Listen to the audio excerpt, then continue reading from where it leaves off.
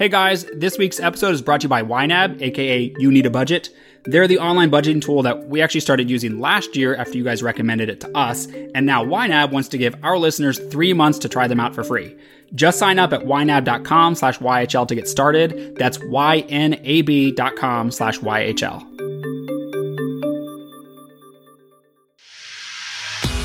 I'm John. And I'm Sherry. We like home stuff. We like talking. And we like the occasional game show sound effect. So welcome to Young House Love Has a Podcast, where we have deep and not so deep conversations about DIY, design, and life at home. This week, we're taking inspiration from someone who committed to a year-long shopping ban. We're also sharing how and how not to involve your kid in their room's design, and how a DNA test led us to some surprising discoveries. I want to talk about a book I read that was a great read, and I'm highly recommending it. It is a nonfiction book called The Year of Less by Cait Flanders. And the whole crux of the book is basically that she takes a year-long shopping hiatus. She calls it a shopping ban.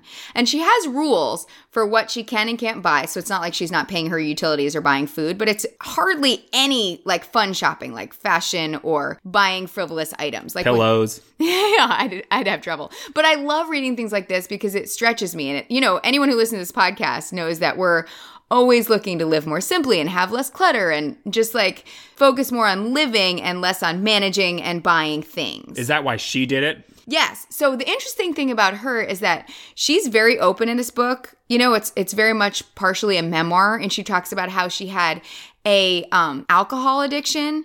And she quit that and was counting her months sober. And then after that, she had kind of a food addiction where she was binge eating. And, that's also not healthy. And then she noticed that all these things she was doing to try and fill herself up and make herself feel whole, like drinking to feel better, eating to feel better. She felt like she had sort of transitioned that over to shopping too much to fill herself up, to make her feel happy. Oh, so she would like conquer one addiction, but then replace it with another. Exactly. And so that was like the third thing she wanted to really conquer.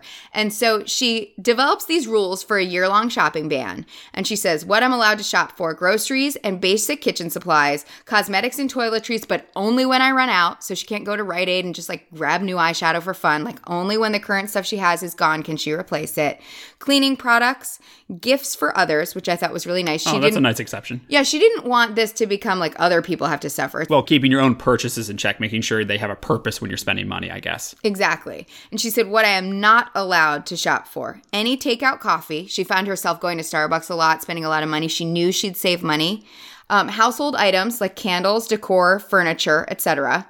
And electronics. She said, I have what I need. And then the approved shopping list. This was like a little added part at the end to clarify. She said, I am allowed to get one outfit for multiple weddings I know that's coming up, one dress, and one pair of shoes. And she said being this specific really helped her because it wasn't like, I'm not going to buy any clothes and accessories, well, except for the ones I need. Right. So she literally outlined things that she would need. And then at the bottom of the list, she says, and I must stay accountable on my blog.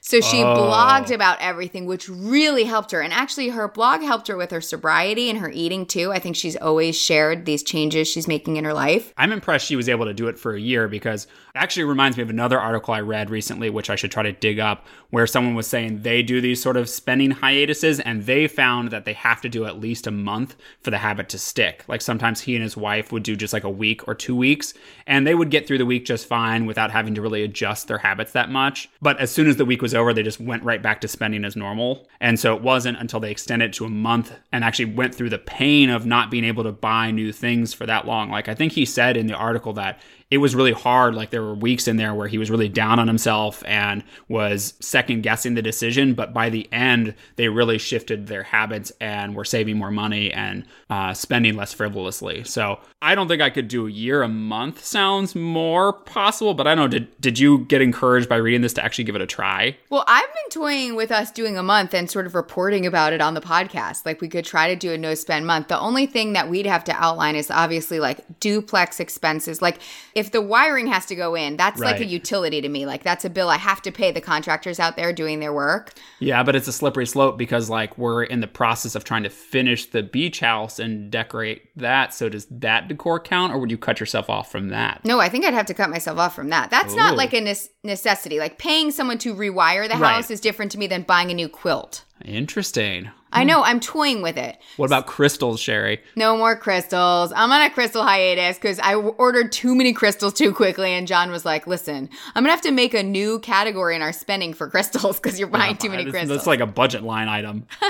Well, let's think about this. Maybe we should do that. We'll have to figure out a good month to do it because we are going on vacation soon. Well, see, she even went on vacation and was fine. I think she even pointed out, like, when she's traveling, she's less bored at home going online and buying things and walking through stores mindlessly to just like spend a weekend downtown shopping. She wouldn't do that. But as you were saying, I do think it's totally about breaking the habit. A lot of the book is interesting to hear how it's really, really painful in the beginning. It's just her instinct to go grab a takeout coffee. It's her instinct to buy a book. It's her instinct to just go on Amazon and put things in the cart. Yeah, I think some people, like, when you're bored, you might eat. And some people, when you're bored, you go shop online or you go out shopping. Like, that's how you fill time where you don't have something else to do. Exactly. I just think there's a lot of great lessons in the book. Again, it's called A Year of Less by Kate Flanders. We'll link it in the show notes for you. I would love to hear what you guys think if you read it. Well, and for my what's new, I've got some bad news to report after last week's episode. I have gone down the phone use rabbit hole. I have binged. And I can sort of blame social media, but not Facebook and Instagram because I have not reinstalled them. Instead, I have found a new social media that I'm spending hours on. Is it a social media? I don't know, but I think all the cool kids are doing it, all the hip cats. Get ready for this, guys. It's something called Ancestry.com. And yes, it's not really a social media, but I have been digging into it like crazy lately. And let me explain why. It actually goes back to Black Friday, back in November. I found a deal on those Ancestry DNA kits, where you like send in a sample of spit. And saliva. Saliva. And they tell you what your DNA breakdown is in terms of where your ancestors came from. So we got these kits that I think are normally $99 for $59. And Sherry and I finally got around to sending them in around January, and we just got the results back a couple weeks ago. There was a long line for some reason. Everybody's doing it.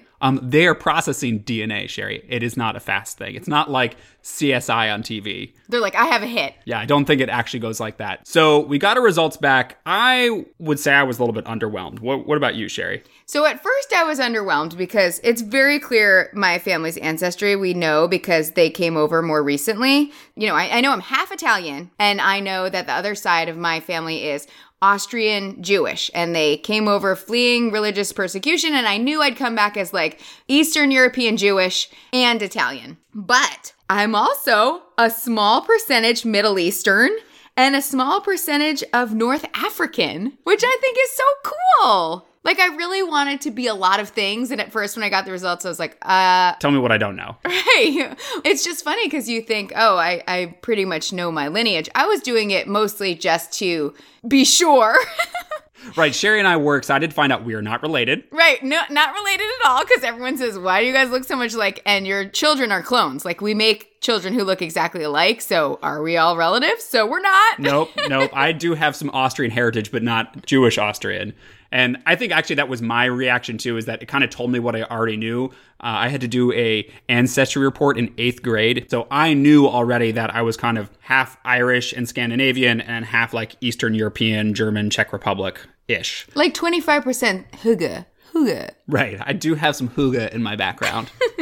So that just confirmed for me all those things. But it did get me just started on going down the Ancestry.com rabbit hole. I used the free trial to kind of dig up some more of my family tree that I hadn't ever seen before. And that was actually the really interesting thing to me. So I am glad I took the DNA test just to find the entrance to that rabbit hole, because I was able to dig back to some ancestors on my mom's side whom I knew had immigrated from Ireland and Great Britain at some point, but I didn't realize how far back it was. I thought they came in like the 1800s at some point. That's when my dad's side came over here, most of them. I mean, my actual grandfather, my dad's dad, came over himself through Ellis Island in like 1912. So I have some generations that don't go back very far before we immigrated to the United States, but my mom's side goes back to the 1600s, which I had no clue about. And the really cool thing was when I went back to these people that were from the 17th and 18th century, I found that my 5th great-grandfather fought in the Revolutionary War, which I did not know. I had no clue.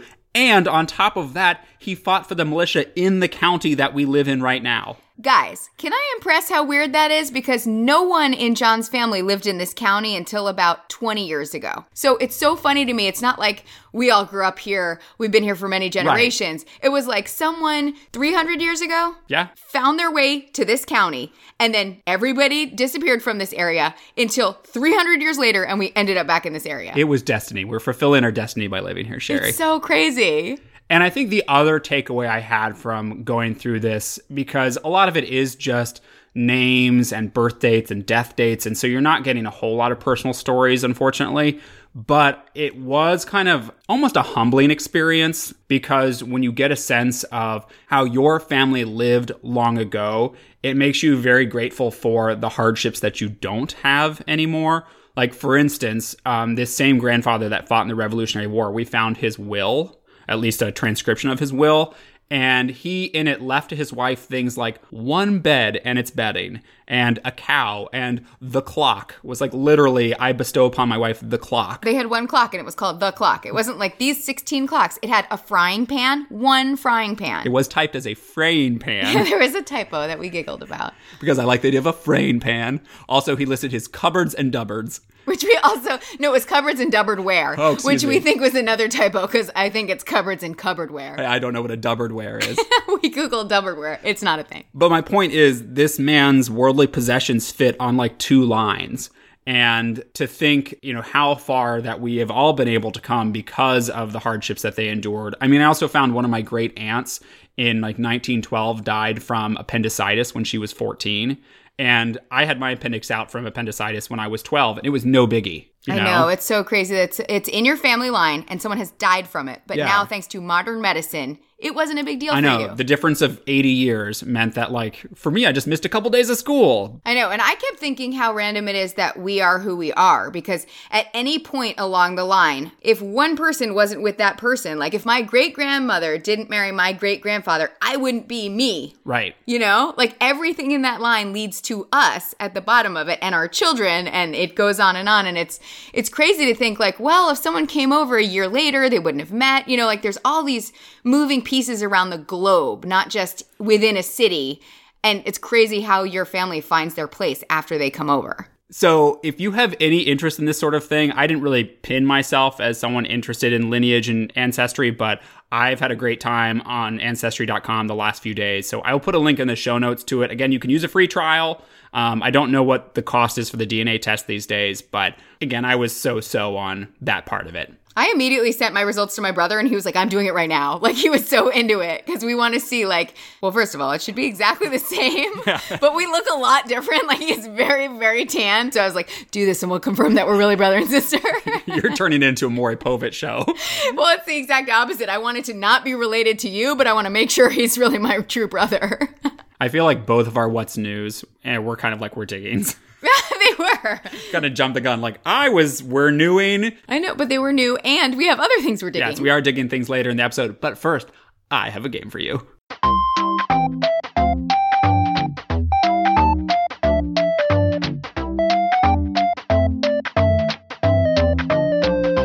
I know it's been a while since we've done one of these, but this one is actually a throwback to episode 24, which I'm sure you remembered very distinctly, Sherry. You quizzed me about Zillow's paint color analysis report, where they basically looked through their thousands of home sales and put together a report of what paint colors helped homes sell for more and which made a house sell for less. Yeah, I love that one. So you quizzed me. I will point out that I got them all right. That one was a little bit surprising, though, in some ways. Well, so that was based on the 2016 paint color analysis, and last year they released the 2017 one.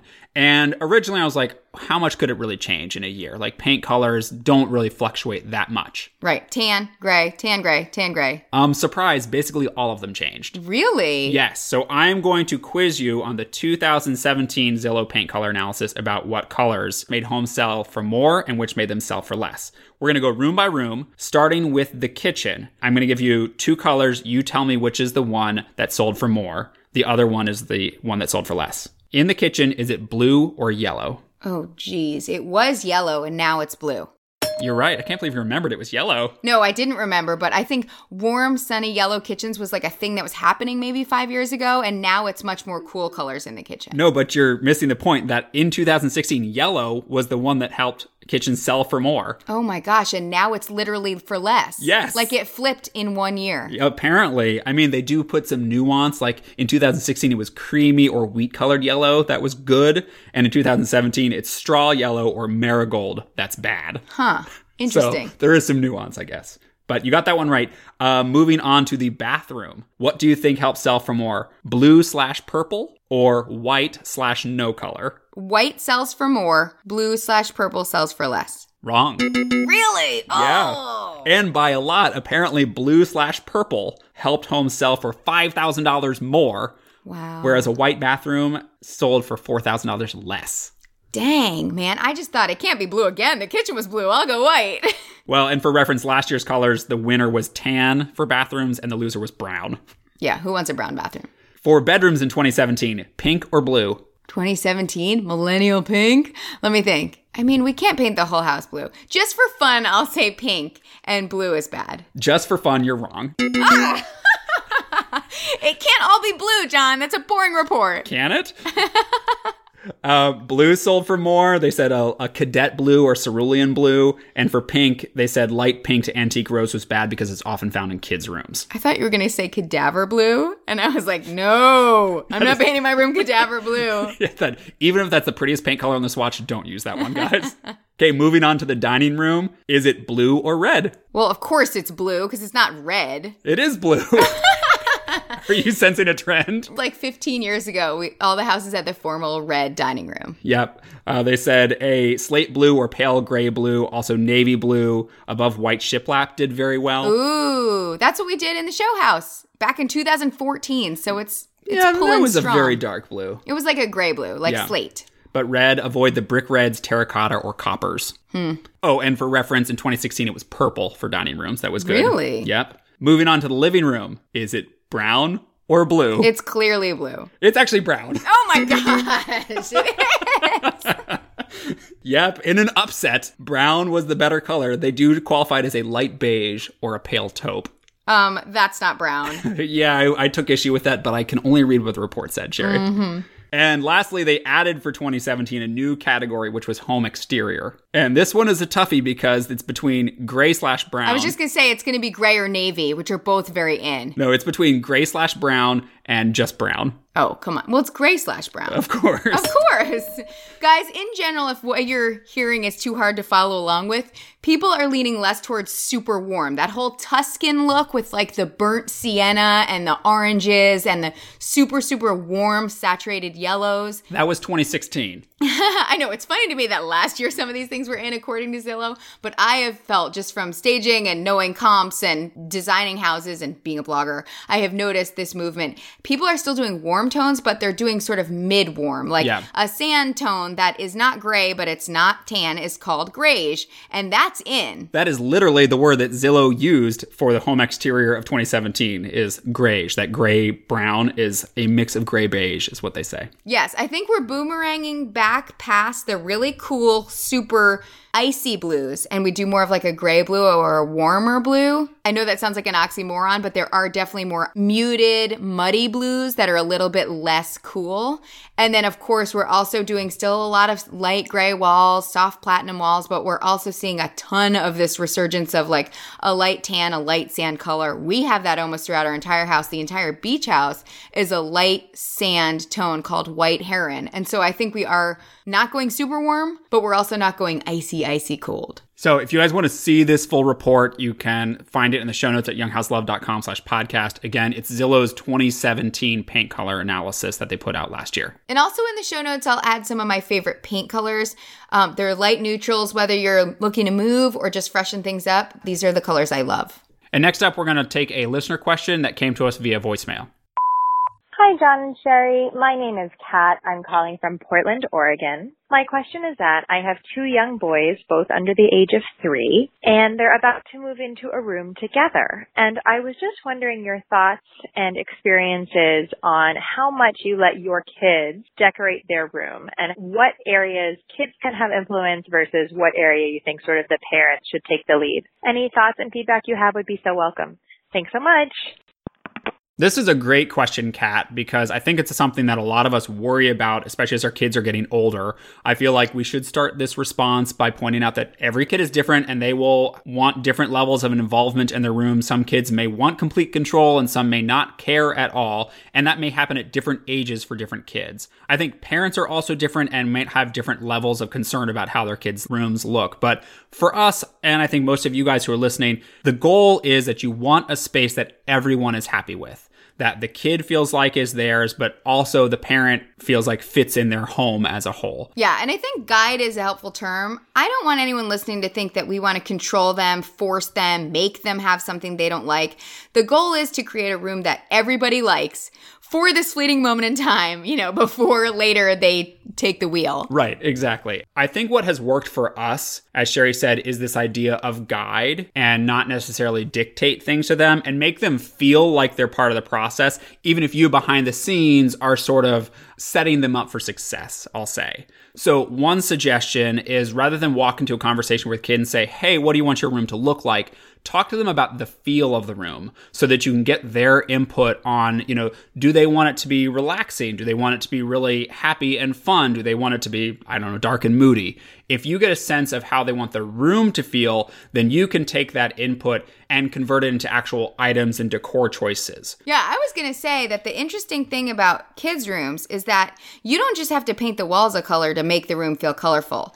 And even a kid who says, I want blue, I love a blue room, you can get blue bedding and art with blue in it. You could even do like a soft, gauzy blue curtain. There are lots of ways to get color in a kid's room. And I will tell you, you want the room to last a long time for practicality reasons. And sometimes these bold shades are much smarter to put on things like bedding or curtains or art that can be changed out. If you do it on the wall, it's like a big hullabaloo to take all the furniture out and repaint if in a year they don't want electric blue walls. Yeah, I'm gonna go out on a limb here and say, don't let your kid pick the paint color. That may be a controversial statement. I'll refine that. Okay. If you have 3 or 4 choices, that all of which you would like, you could bring those paint chips to the child and say, which one's your favorite for the walls? Exactly. That's what I'm saying. Like, you curate the selections and they can pick from them, but don't give them a paint deck and say, pick your favorite color, because at that age, I would have picked the crazy saturated color that once on the walls might make for a very overwhelming space. Well, right. Even adults have a hard time picking the right paint color from the little test swatches. Yeah. And we've talked over and over again how you want something muddier because when the color goes on the walls, it will amplify.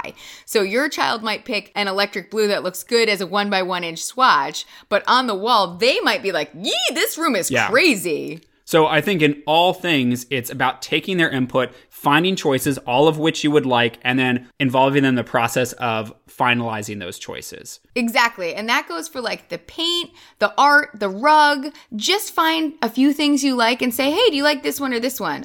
And then I do believe in giving them some things that are completely theirs.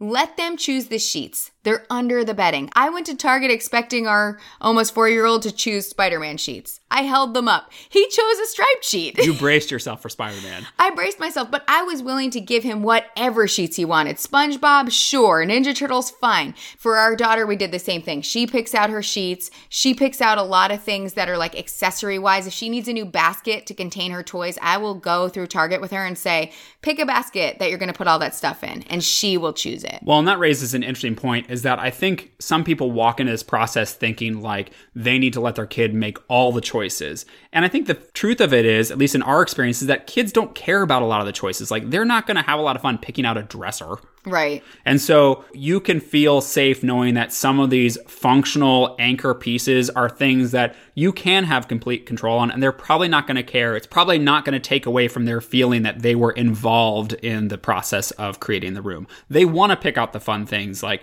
the art and the bedding, the pillows, or whatever. Even just the main colors, they want some input. But I agree with you. They do not want to look at 5 dressers and debate the merits of a 5-drawer versus a 6-drawer. I barely want to do that. Well, another thing I was going to say is that if your child seems really into a certain wall color and feels really strongly like you're mean if you put the tan on the wall, I really do want the electric blue on the wall. One sort of workaround is you can paint the closet that color. A pop of color in a closet is really fun. And one thing we've personally done is in both of our kids' rooms, we did the closet door a color. So not the closet. The closet stayed white, but the closet door in our daughter's room is like a bright watermelon pink. The door in our son's room is like a emerald green. And that's a great way to make rooms that are very neutral. Our daughter's walls and our son's walls are grayish, but those accents in the room, that big bold color really makes the room feel like a kid's space. It makes it feel bright. They've never said, I want the whole wall to be that color. They were very happy with the doors being bright. Well, and you can also do other things like paint a piece of furniture that color, get a rug in that color. You can still take their input for a wall color and inject it somewhere else, and that likely will satisfy them. Right, and I have one more idea. Actually involve them as the room comes together physically. Tell them, let's throw the pillows on the bed. Do you want to help mommy hang the art? Maybe they're tapping the nail if they're old enough to, hammer with your assistance.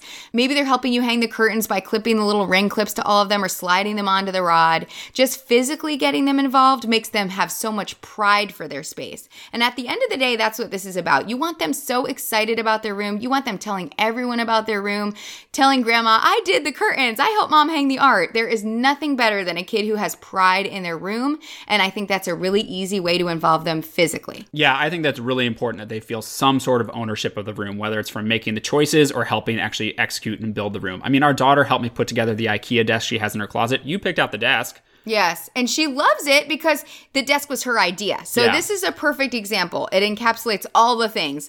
She mentioned she would like a desk in her room. I went to IKEA and got a desk I thought she would like. It has bright red inside when you pop it open, but it's white, so it's very pleasing. It goes with everything. And I got her a fun pink chair to go with it. We brought it home. She assembled it with John, so she felt very involved in the process. And once it was assembled, I said, okay, fill up the drawers. Go get colored pencils and crayons from the other room and put them in here. This is your room. She even said, oh, the floor's a little bit cold. And I took that information and I got a little faux sheepskin rug to put under the chair in that area so it's not cold for her. So it's really about making them feel heard and actually responding to their requests and ideas. And the last thing I'll add is that what we've realized is that except for when you do that first nursery or if maybe you move, it's really often about just transitioning an existing room as the child ages and not fully revamping the whole thing. I mean, sure, you may do a big refresh sometime where you tell the kid that we're going to redo your room completely. But for us, it's been about swapping out the crib for a big kid bed or getting new curtains, just making little updates here and there. Yeah, I think it's really gradual in most instances. Of course, when you're going from the crib to the bed, it's really fun to involve the kids again in picking the sheets and helping you choose between 3 different comforters you already like. Right. But I think you're right. It just kind of evolves as they grow. And that might be great because their input at certain times can be dead on. Well, and it means that you can keep things sort of on the rails the whole time because you are just making small adjustments here and there. We haven't repainted our son's room at all. And so it still largely looks the same. He's not picking out new dressers. So we've been able to sort of maintain the original vision of his nursery that we had complete control over because he was in your stomach. Right.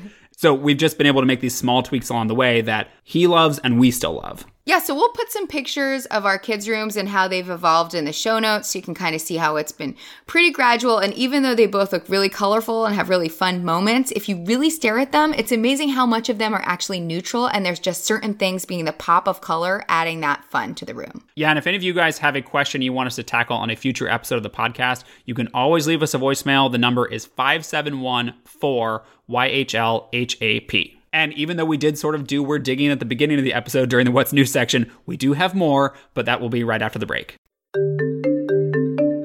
So last fall, we did an episode about money and budgeting, and then afterwards, a ton of you guys recommended this online budgeting tool, and it was called You Need a Budget. Some people call it YNAB if they're cool. Yeah, we started using YNAB and really liking it, and then YNAB reached out to us to offer you guys a free trial. Yeah, so you guys can get 3 months of YNAB for free just by signing up at ynab.com/YHL. Yeah, it's cool because basically you can sync securely to your bank account so that it automatically uploads any new transactions to their budgeting tool, and you can categorize all of your spending spending so you can see how much you're spending on food or dining out or clothing or renovations every month and really keep a handle on where your money is going. Right, and if you're trying to save up to pay something off like student loans or just to get more in savings, it's sort of like a wish list for where you want the money to go. Yeah, one thing I like to do each month is to set myself a really high goal for what we put into our savings account. Probably an unachievable goal, but it's helpful because at the end of the month, and say we're starting to max out our dining out budget or maybe our fun money budget, it almost becomes a game where we say, can we adjust our spending so that we don't have to steal that money from the savings budget? Right, it's like, do we really need one more hot dog from the hot dog stand? Probably not. Well, I mean, it is a hot dog. We'll go home and we'll make some lunch. So there's lots of ways to use YNAB. And again, they're giving you guys 3 months to try it for free.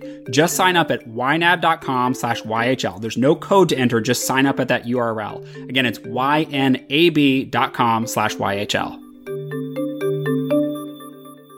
So this week I'm digging a TV show again, but this one is surprisingly actually about decorating. Oh, shocking. No housewives. It's not a game show. There's no murder.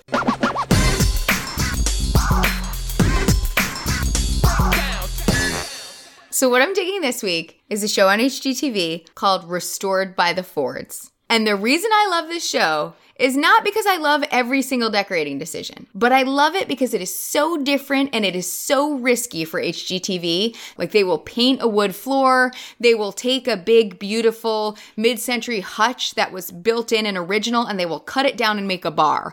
And the whole time you're like, why are you doing that? Yeah, the Fords are brother and sister. They're not husband and wife. Yes, I like that too. Yeah, Leanne and Steve, and I think they do their renovations in Pittsburgh, or the Pittsburgh area at least. And like Sherry said, they are very risky, and they have a lot of houses on the show that have really unique architecture or unique features, and they do really interesting things with how to incorporate them and make them work. And they do have a very, I would say, modern aesthetic. They're not doing, farmhouse or some of the other styles we've seen a lot of on HGTV lately. Right. It's very clean lines. A lot of it is like really old things, but mixed with modern. So it looks a lot more like House Beautiful than country living. And again, when I'm watching it, I'm like, I don't know that I would do all of these things, but I love seeing someone stretch, and I love taking the parts that I like, and then I just leave the things that are too crazy for me. I feel like they decorate their spaces almost as like art pieces, where, a lot of the shows are about making these like, cozy family spaces to hang out in. They do that, but at the same time, I feel like they're supposed to be kind of show-stopping in an interesting way. So not necessarily a space I would want to live in myself, but it is fun to watch. Oh, see, some of them I would move right in. Some of them are a little bit too modern, like a really big round chandelier that looks like it could be in a gallery. Might be a little bit too cold for me. It's not under-decorated. It's just not overstuffed, if you know what I mean. Yeah. Like, it's a different aesthetic. And that's not taking anything away from Fixer Upper or Hometown. I love both of those shows. I think the people on Hometown are like the most adorable people I've ever seen in my life. I just think there's something kind of cool girl about Leanne and like hipster about Steve, in that they like are brazen. They will go for it. Like, they're not predictable, which I love. So again, it's called Restored by the Fords on HGTV, and I'll put some pictures and links in the show notes for you guys. Yeah, I have no idea when it airs because we just watch it on demand. So you can watch a bunch of episodes there. You can go on a binge if you want. And this week, what I'm digging is a service called Woven. Woven. Well, it's spelled WOHVEN. And what it is a subscription t-shirt service for men. So bear with me because I know that sounds a little bit weird, and it's actually very out of character for me to rely on something like this because I don't do a lot of shopping, especially clothes shopping. But I found this company because, one, I saw some of their Facebook ads months ago, and then I learned that Woven was started by a guy that we actually worked with years ago. He donated some art for the show house that we did back in 2014. And so that gave me pause, and I checked it out. And while I don't totally love the subscription element of it, you sign up basically to get one t-shirt a month from them. The thing I like is that the t-shirts are really good quality. They are soft. They are sized well. I learned that I'm a large, not a medium for the first time in my life. Congratulations. Yes, that was a big day for me. And you can sign up to get either plain t-shirts, that are just a solid color, which is $9 per shirt, or shirts that have a graphic. And I like the graphics because they are cool but generic. I know that sounds weird, but it's not like sports logo or like the things you can find at Old Navy that say like Brooklyn Boxing Club. And you're like, what the heck is the Brooklyn Boxing Club? You know, like, am I part of a fake club? Yes, the answer is yes. These are just kind of like emblems and designs that are nice looking, but don't really mean anything specific. Like, right. Like I'm not like, oh, you're the president of the Kangaroo Club. Right. Like an abstract tree or mountainscape. You'll have to look at them to see what I mean. But it's nice because if you sign up for the graphic t-shirt club, you don't have to worry that you're going to get something so specific that it doesn't really relate to you or that you'd never wear it. Like they're generic enough that they work for just about anyone. Yeah, the key, I think, is like non-specific subject, but really coolly art directed. Yes. Like the visuals look cool. You look hip and cool. Without pretending that you're part of the surf and entomology club. Right, exactly. I will say, though, after getting a few of the graphic ones, I've switched over to just getting the plain t-shirts because I feel like they're going to be more universal. And I already have enough shirts with writing and words on them in my wardrobe that I could really stock up on some plain stuff. You know I'm going to make you cancel this for a no-spend month. You know what? I'll just get a couple and then I'll be done. And while I will put a link to Woven in the show notes, I'm not going to put any pictures of me modeling the shirts because that just gets awkward for everyone. I mean, you were really good at modeling socks. Yeah, but that's my feet. I'm more of a foot model.